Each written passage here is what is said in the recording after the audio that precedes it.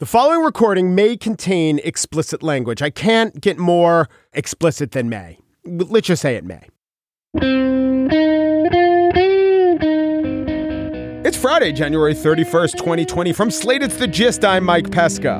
Former New York Mayor Michael Bloomberg, currently polling at 12% in the Morning Consult national poll and third nationally in a Reuters Ipsos poll, will be able, it seems like, to make the February 19th debate. How could this be? How could you let one of the most popular Democratic candidates on stage to face questions from the other Democratic candidates without having to go through the process of raising a dollar or two from 65,000 people? That is the charge here put forward by Naomi Klein, quote, in a tweet, DNC changes debate rules so Bloomberg can buy his way in. Young Turks host Emma Vigeland writes, the DNC is changing its debate rules mid-primary. This, by the way, is before any primaries have been held. Eliminating the small donor threshold to let Bloomberg buy his way onto the stage.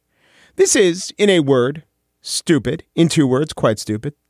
So the old, better, fairer, more democratic way would be to require a multi-billionaire, Pentaconta billionaire, someone worth $50 billion or more, and make him ask you or me or smarter for him, someone who actually supports him, to give him $1.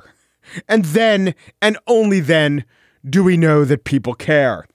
It would be nice to get money out of politics. I agree with that. But apparently, those who agree with that a lot more than I do very much want to make the Pentaconta billionaire hit us all up for $1. That'll produce a more hygienic system. Bloomberg's money, they say, you heard them say it, is buying him a spot on the stage. No, as I've said before, it is buying him our attention. And upon securing our attention, he is making his case. In fact, none of his ads have any dishonest claims. Actually, PolitiFact, since the 2016 Democratic National Convention, has checked Bloomberg 7 times, and all of his statements rate as either entirely true or mostly true. Like when he said that he lowered the number of uninsured by 40%, covering 700,000 more New Yorkers. That is true. When he said no other city in America did what New York did, reduce murders by 50%, reduce police shootings to historic low, and reduce the number of incarcerated people by 40%. That is true. When he said he increased graduation rates by 42% and reduced the racial achievement gap. Also true. And this Sunday, he will be paying $10 million to air a Super Bowl commercial. I've seen the Super Bowl commercial. Maybe you have too. It is powerful. It's of a mother who lost a son to gun violence. The mother now supports Bloomberg because of his anti-gun violence initiatives. He had aspirations about going to the NFL. On a Friday morning, George was shot. George didn't survive. I just kept saying, you cannot tell me that the child that I gave birth to is no longer here. It's powerful. Because unlike other Super Bowl ads, even ads that aim for the heartstrings, this ad has a somewhat unique quality. It doesn't end in uplift. It doesn't tell you, now here's the product to buy that alleviates this problem I just laid out. Last year's Washington Post commercial, narrated by Tom Hanks, was stirring. Because knowing empowers us. Knowing helps us decide. Knowing keeps us free. And then the words democracy dies in darkness is on the screen. Yes, dies in darkness so long as it doesn't get suspended by an editor for tweeting true facts about a basketball hero. But you could buy the Washington Post or take this ad, also from last year, telling us veterans could Google their military occupation codes to help them with job search. No simple code can define who you are. But now it can help you search for whatever's next. But the point is, we now associate Google, a product, with an uplifting emotion. Even the Trump ad that is to air during the Super Bowl does this. Under President Trump, America is stronger, safer, and more prosperous than ever before. That's associated with uplift. The Bloomberg ad dwells in sadness and doesn't really offer a solution. Calandrian Kemp will never hold her son again. But it does associate the cause of fighting gun violence with Michael Bloomberg. And yes, Calandrin Kemp is a black woman from Texas. Texas has a lot of delegates. They vote Super Tuesday. And it's more or less, it doesn't break new grounds as some amazing new political ad, but I do think it will stand out during the Super Bowl. It's true. The ad is no more insightful and no more stirring and no more convincing than a similar ad by any other candidate would be if that other candidate sat on a pile of $52 billion and already spent $275 million in ads. And all the other candidates are going through the traditional route of meeting actual voters in the actual states that actually vote early. And I can understand why it seems unfair to them to ignore the established path in favor of an aerial assault. But to say that Bloomberg is buying a vote with his factual message that he has spent time, effort, and lots of money to become a very effective counterweight to the NRA is unfair. That is a message that could and should connect with lots of voters, even if they were only exposed to it because Bloomberg alone was able to put it in front of their eyes. On the show today, we have no impeachment update. I think you know what's going to happen. Anyway, the Pentagon announces it's bringing an old weapon system back that could be something of a landmine. Yes, landmines. But first, Jon Favreau was a speechwriter and advisor for Barack Obama, who did not direct Iron Man. He is a co-founder of Crooked Media and one of the hosts of the Pod Save America podcast, a good listen, though not a perfect one, which you will hear. Favreau has a new series. It's season 2 of his series, The Wilderness. The Wilderness is a very well-done look at where the Democratic Party is for an audience who wants the answer to be winning. Okay, Charlie Sheen quotes over. Here is Jon Favreau.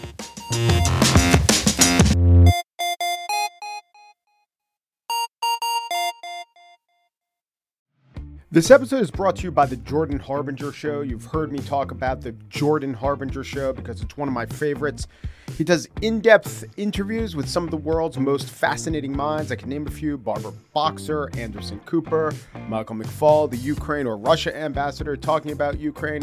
One I recently listened to was Stanley McChrystal, the general, the former general, and he told an interesting story about revering Robert E. Lee. But then, after having a portrait of him for 40 years, he's a 63-year-old man, throwing it in the trash. Because his wife says, you know, what that picture and that man means to you, it doesn't mean to other people, and you have to understand that. And then in the interview, they got around to the point where McChrystal talked about that interview in Rolling Stone magazine that pretty much ended his career, where it got to the desk of Barack Obama, and it had McChrystal saying unflattering things about the war effort and just how he talked to his wife and how they decided not to be bitter and not to wallow in it. He could have taken some shots at the process, the reporter, or the president at that point, but he didn't. It was just an overall good interview. It was facilitated by Jordan's excellent interview style. Whether Jordan is conducting an interview or giving advice to a listener, you will find something useful that can apply to your own life in every single episode of the Jordan Harbinger Show. That could mean learning how to ask for advice the right way, or discovering a little mindset tweak that changes how you see the world. Search for the Jordan Harbinger Show. That's H-A-R, like the first 3 letters, and hard, B-I-N-G-E, as in how you'll want to catch up on all the episodes on Apple Podcasts, Spotify, or wherever you listen to podcasts. Pod Save America is a podcast that you know. It is hosted by, among others, the Crooked Media head, Jon Favreau, former Obama speechwriter. What John's been doing the last couple election cycles is a show called The Wilderness. Now, in 2018, he took the show, which looked at all constituencies within the Democratic Party. They put the show out there, and guess what? The Democrats won big. Am I saying there was a cause and effect? Maybe. Maybe if they had edited that interview with Tom Perez a little differently, there wouldn't have been a big Democratic win. Based on that premise, don't change what's working. The Wilderness is out with a new series. What they do this time is they go region by region and talk about how the Democrats can win the White House. Jon Favreau is here. Thanks for coming on, John. That is such a better pitch than what I've been pitching. The fact that this is key to winning. I don't know why I didn't think of that. Thank you. Well, let's talk about that as a meta question. You guys are activists and at least some commentators, let's say, you know, something along the lines of journalism. Is there a tension there? Is is there a tension when you put together a show and you want to be as informative as possible, but you also have this goal, and this goal isn't necessarily simply informing the audience, it's winning an election? It hasn't been as difficult as I thought it would be when we sort of got into the business. Mm-hmm. We're open about the fact that we're activists and you know what our biases are. Like when we started this, we sort of looked at each other and we're like, everyone's going to know us as Obama people forever. You know what our beliefs are. You know what side of the aisle we come from. It's a good brand. Right, yeah. But we're not going to be able to hide that and pretend that we've become these nonpartisan reporters who are just going to tell it like it is now. Yeah. But what we can do is promise, that we're going to give commentary that's based in fact, that we're going to give you the analysis as we know, that we're going to be, especially after 2016, humble in our analysis. The primaries have been tough because we have all wanted to be neutral, yes, or at least transparent, right, in what we think. So neutral is not like we're not going to... I don't think you're neutral about Tulsi Gabbard. Right, instance. I'm not neutral about. Yes. I'm not neutral about Tulsi Gabbard. That is an exception because I think she has. I don't think she's in this for the right reasons, and I think that's fairly transparent. But when we talk about all the other candidates, we try to be honest about what strengths and weaknesses we see as people who have been on campaigns before. Yes. And I want to get to the wilderness, but since we're here, let's talk about this. Sure. If I had one critique, and I want to give you great compliments, if there is one critique, it would be that you guys will weigh in and say, rhetorically, this was successful that Buttigieg did. Rhetorically, that was a misstep that Warren did. You will say tactically, smart to spend your money here, a misstep to spend your money there. Where I don't see you weighing in is on the policy positions that are actually alive within the Democratic Party. Mm-hmm. So you'll skewer bad Republican policy positions. But if it is on a Medicare for all and a Medicare for all who want it, I think you'll mostly talk about how to communicate the different points of view. But I don't know which of those two choices any of you three guys firmly believe is the right choice politically. I think we've done that policy by policy at times. The problem is, I could tell you, if we were to start the healthcare system over from scratch, forget all politics aside, I have real concerns about what the transition to a single payer system looks like from what we have right now. Yes. And I guess, I said all politics aside, all Democratic primary politics aside, but politics in the sense of you need sort of buy-in from the public to do something once you're governing. Forget about elections, right? And having gone through the Affordable Care Act, not only passing the Affordable Care Act, which was very hard, but the implementation of the Affordable Care Act, which, as you remember, hit a few bumps. It's really hard to move the giant system of government at all, even in a small little direction, let alone something as big as that. So then let me ask you, there's another part of this debate, which is the Overton window that some people, and I believe Bernie believes what he says, not because of some rebound effect of what he says. He believes it because he believes it. But there are a lot of people who will at least argue, well, it doesn't matter. You have to talk about it like the way Warren and Sanders are talking about it to get a movement. But has that been overrated to some extent? No, here's a good example of that. This gets into the wilderness. So I do 4, as one does. And I didn't even mean to. I did 4 focus groups for the wilderness, and I did 4 different groups of voters. In Arizona, just outside of Phoenix, I talked to Romney Clinton voters. So these are, people who have drifted from the Republican Party over to us. Yes. And when you asked them about Trump, they were scathing. Beginning of that session was, what do you think of Trump? And you heard all of them lay into him, and then you say, these were ever Romney voters? Yeah, these were ever Republicans. These people were definitely voting to a against person. Trump. They all voted for Romney. And then we talk about healthcare, and it was the only group that understood the Medicare for all versus public option debate because they were very engaged voters. They pay attention. The other 3 groups didn't really pay that much attention to politics, and they didn't even know the debate. They didn't know Medicare for all. They didn't know a public option. This group did. And they all wanted a public option. They didn't want Medicare for all. But they wanted a public option. And I was sitting there, and I'm like, the left would probably see this as, oh, fuck, a whole bunch of people don't want Medicare for all. But instead, they should be celebrating because 10 Romney voters, people who voted for Mitt Romney, are now sitting there passionate about a public option. And in that sense, the Overton window debate it works. Like Bernie Sanders and a lot of progressive activists have pushed the debate to the point where if there's another Democratic president who's not going to pass Medicare for all because maybe it's not possible, I think has a very good chance with Democratic majorities in the House and the Senate to pass a public option. What did anyone in any of these focus groups tell you that was eye-opening and insightful and that you've been using and citing and thinking about ever since? Overall, it's just how cynical they all are about politics and distrustful they are about our political institutions, which includes both parties and the media. And look, all four groups of voters are voters that Democrats need to reach in order to win. And they're all going to vote. You know, I talked to 40 people. Every single one said they're definitely going to vote in 2020. We need to reach these people, and it's going to be very hard to reach them because they are increasingly tuning out. And they're tuning out partly because they don't like Trump, but partly because neither party has delivered tangible benefits that have improved their lives. And they think that the media treats politics like a game. They think it's a bunch of people who get paid to yell at each other, both in the media and in politics. And so they don't really have time for it. It depresses them. It bums them out. And so I think what Democrats are going to need to figure out is how do we reach these people who are so sick of the system? To some extent, they're right. Those critiques are right to some extent. To some extent, they're not. But every Democrat is essentially running as a version against Trump and against cynicism. That here's why we have the hope. I guess Trump was hope only for my certain kind of person. Is that necessarily right? Is that the right way? Well, Trump's move, which you've seen in the impeachment defense as well, is, yeah, I'm an asshole. But they're all assholes. Right. Trump's move is cynicism. That's what he's betting he fosters on. it. And the more you tune out, the more he dominates the ether. It works for him. And I think everyone else, what we have to do is it has to be more than a critique of Trump, more than a critique of Republican policies, but it has to be even more than a vision of progressive governance.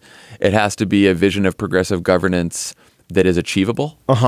And look, it could be achievable, from Bernie's point of view. That would be sort of grassroots revolution, and that's how we achieve it. From Elizabeth Warren's point of view, it's also movement related, but she also talks about, she spent a lot of years figuring out which regulations to change, how to staff the government, right? That's the way to do it. For other people, for Joe Biden, it might be, here's how I'm going to compromise and get something done. So I do think trying to give people a sense of how you're going to overcome all of the obstacles and gridlock and partisanship and bullshit in Washington to achieve something is going to be really important. People vote for president in a way they vote for no other office. They vote in personal ways. Very character driven. Right.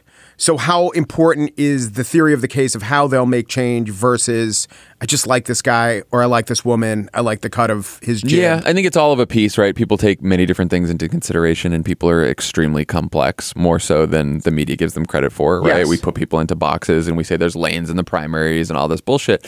And I think that's not how people see it. Really, because different people are, I guess I don't want to be vague. I think with Bernie that people do like him or they know what he means and they see him as consistent. But unlike all the other candidates, his theory of change seems that it comes up short, even among people who say, I really like that guy, unlike every other candidate in the field. I think that there's something very different about Bernie. There is something very different about Bernie. Yeah. And I was surprised in the Milwaukee group. These are the Trump voters, the Obama Trump voters. There were some Bernie fans in that group. And I got that when I did the Wilderness in the first season. When I went outside Detroit, I talked to Obama Trump voters. And there were a bunch of people who said, I would have voted for Bernie if he'd won the nomination. Okay. So there is something. Are they like former auto workers? Are they labor? Are they white? They're white. Yeah. Non-college white people, men and women. So I think there's something different about him. I think his theory of change, oddly, I believe his theory of change. One problem I think Obama had was in 2008, he runs this very inspiring campaign. A lot of young people come out and vote for the first time. But I think people saw it still as transactional politics. Mm-hmm. I give you my vote, Barack Obama, you're inspiring and cool and we like you. You go off to Washington and fix all the problems and I'm going to go back to my life. Yeah.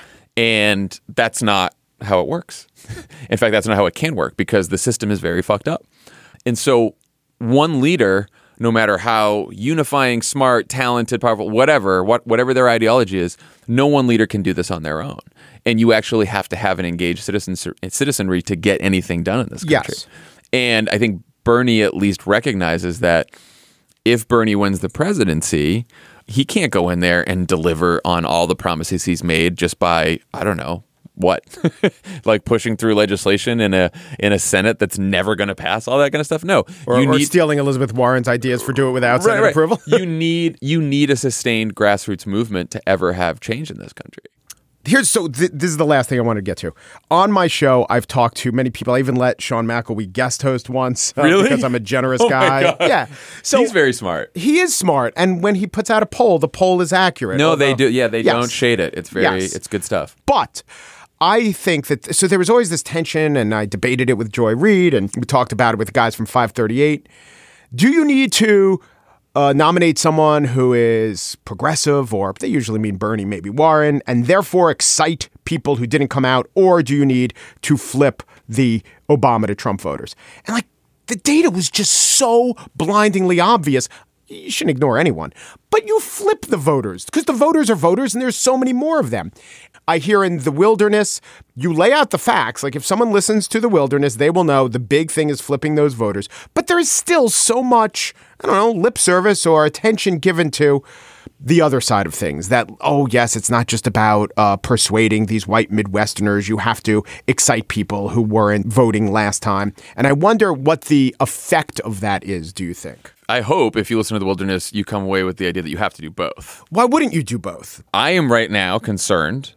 Do we have a candidate that can do both? I have said from the beginning, we need a candidate who can basically all four of the groups of voters I talked to that are very different, who can convert those Obama-Trump voters, who can still keep those Romney-Clinton voters, and those very cynical voters who are mostly black and Latino and who voted third party or didn't vote in 16 that I talked to in Miami, have to bring those voters out and bring new voters out. But what's the biggest group? What's bigger than the other groups? Well, I mean, there are... It's the Obama-Trump voters. The Obama-Trump... So there's the Obama-Trump voters they're about 7% of the population was Obama-Trump voters.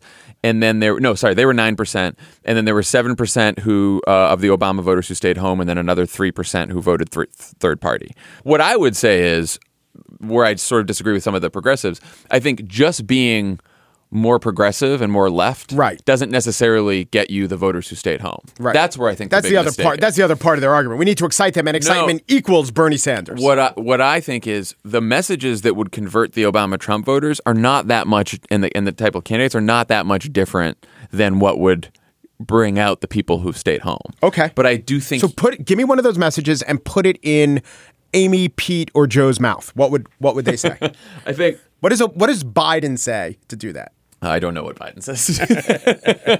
No, look, I think we did this a lot in 2008, but I think you have to start by, you have to acknowledge the cynicism that's out there, right? Like, because it is so easy to, if you just go out there and say, I'm for X, Y, and Z, that's not going to do it, right? Like anyone can go say that. I think you have to tell a story about this country and about our political system where you acknowledge how tough things have been and how broken the system is and how it's pissed a lot of people off and how you can totally understand why they think that no one in Washington or in the media cares much about most of this country, or at least has not gotten stuff done. And then you have to lay out sort of your vision of what you're going to do. And I think you have to, I've talked to a lot of these voters who both want to blow up the system and want people to stop fighting and get along. Yes. And they don't see them as in conflict because basically all they're saying is just get something done. Right. And so I think for a Democratic candidate, you do have to promise to upend the system, to change Washington, right? But at the same time, you also have to say, I intend to be a president for anyone, no matter what you look like, where you come from, who you are, or who you voted for. Right? And that's not the same as saying, I'm going to go sit down with Mitch McConnell and we're going to hammer out a compromise. But it's saying, like, I'm going to rise above the nastiness and pettiness that we have seen in politics. I am not going to focus on the small, stupid fights that are on Twitter and cable news that dominate them. I'm going to focus on the big fights that actually matter to people, whether it's their health care, whether it's gun control, whether it's climate change. That's what I'm going to do. And I'm going to be a president for everyone. I'm going to try. I'm not going to be like them. Okay, last question. Tell me if this is true for your life. Throughout my life, quote, this is the most important election in our lifetime is said every single election. It is. Is this more important than the last one, which first got us Donald Trump? I'm going to go. I've been saying this is the most important election in America's lifetime. I truly believe, and I think it's very possible that he could win again. But I truly believe that if he wins a second term, 1860 Lincoln. No, I mean, I think Johnson, we are Fremont? descending into something very, very scary. Like, I think that guy with no guardrails and never having to answer to voters again. Imagine, like, the only thing that constrains him right now is hoping that he is a two-term president. With no worry that he'll be kicked out of office, he'll do anything. Yeah, anything. Jon Favreau is the host of The Wilderness, which is out with a new season, and he's from Pod Save America. Thanks a lot, John. Thanks for having me.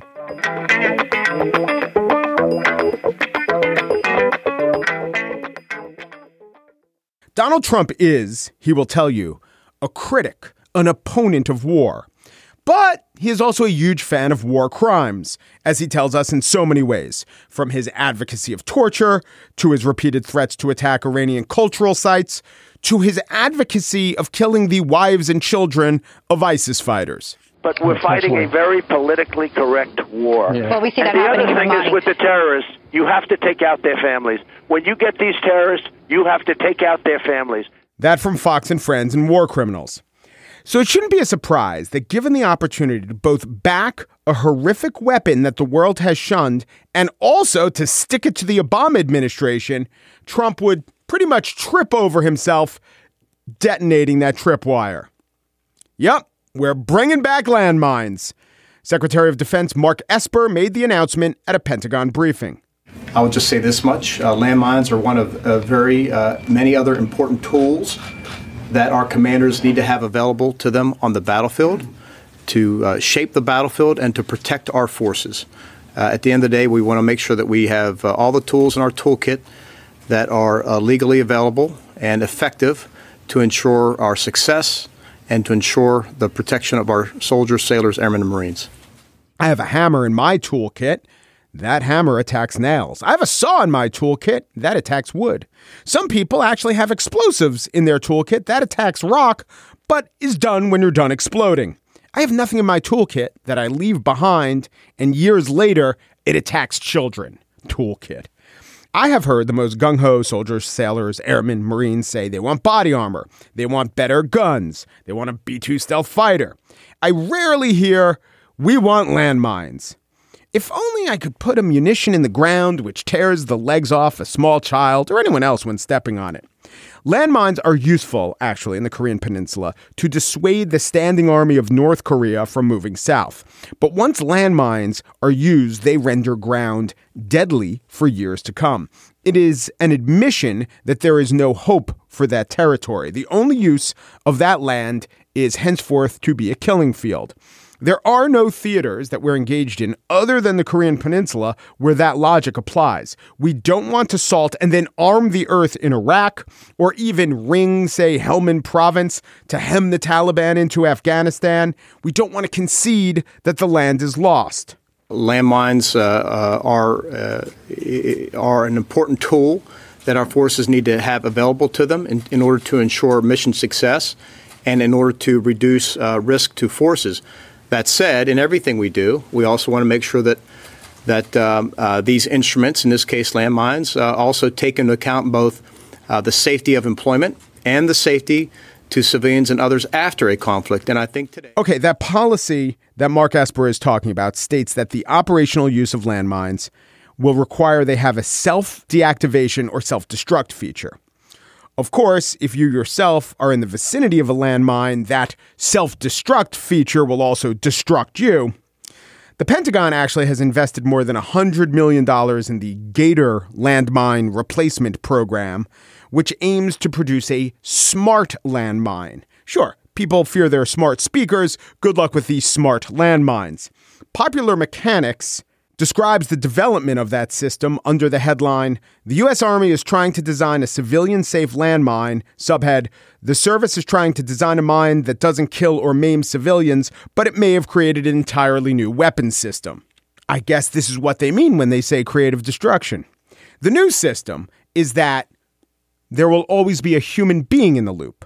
monitoring via a drone or on the battlefield, and essentially setting off the mines after, say, tanks have rolled through the area. Tanks? Tanks have rolled through? What is this, World War 2.0? Well, yes. A justification put forth for the new system is that the Russians and the Chinese could be threats. And if they start behaving in a threatening manner, well, mine over manner.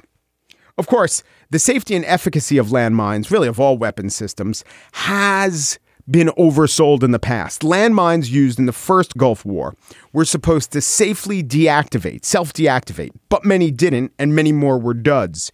They say the extreme heat in Kuwait complicated their intended function. I guess that shouldn't be a problem in Iraq. As with so many initiatives of the Trump administration, what would be a concerning policy, even if it was undertaken by the most competent people in the world, turns into a disquieting, potentially disastrous undertaking. The military is mostly competent, but they do love things that go boom. They don't fret about costs, and by costs I mean costs in dollars or costs in the standing in the eyes of other nations, 160 of which have signed the anti-landmine treaty. The point of civilian oversight of the military is to have a commander-in-chief who is acting in the best interests of the country militarily, diplomatically, and ideally, morally. With the Trump administration, all you have is a reflexive antipathy for whatever Obama did and a knee-jerk bellicosity that makes trusting their judgment impossible.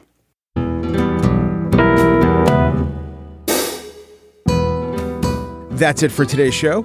Priscilla Alabi is the Gist's associate producer. She knows that the issue of landmines is quite a landmine, and she wants to take a howitzer or a flamethrower to it. She was afraid it would all blow up in our face. Daniel Schrader produces The Gist. He's eating lasagna.